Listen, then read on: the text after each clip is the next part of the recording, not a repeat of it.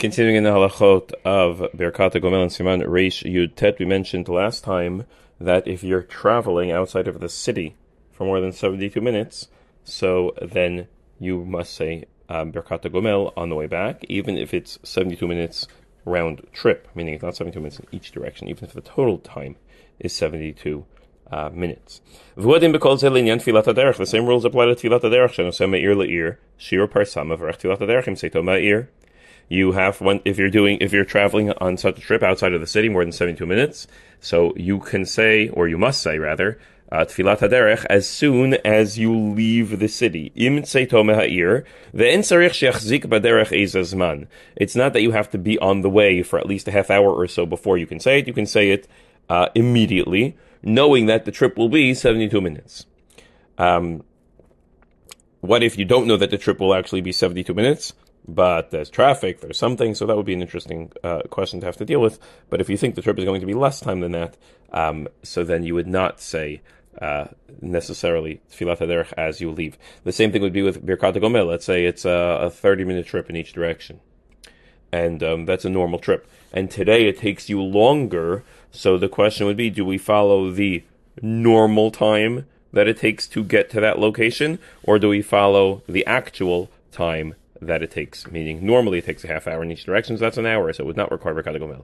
Today it took 40 minutes in each direction, so it does require Birkat HaGomel, both, again, outside of the city.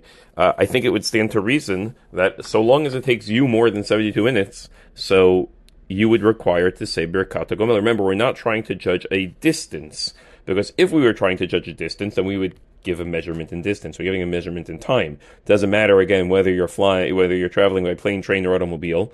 Regardless, it's still 72 minutes, even though the distance that you cover in it's 72 minutes with each one of those modes of transportation is different. Since the distance is different, and that's not part of the calculation.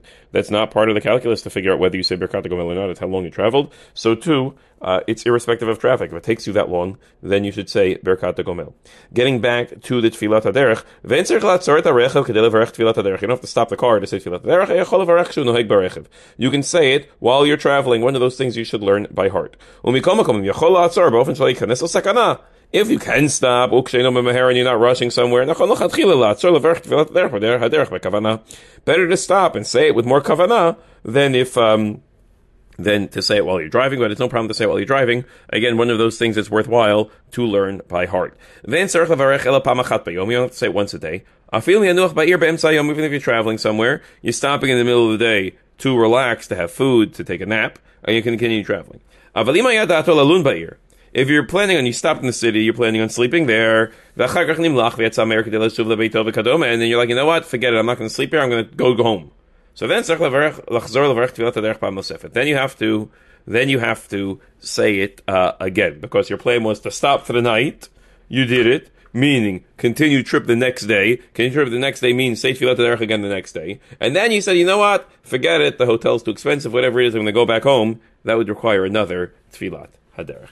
Have a wonderful day.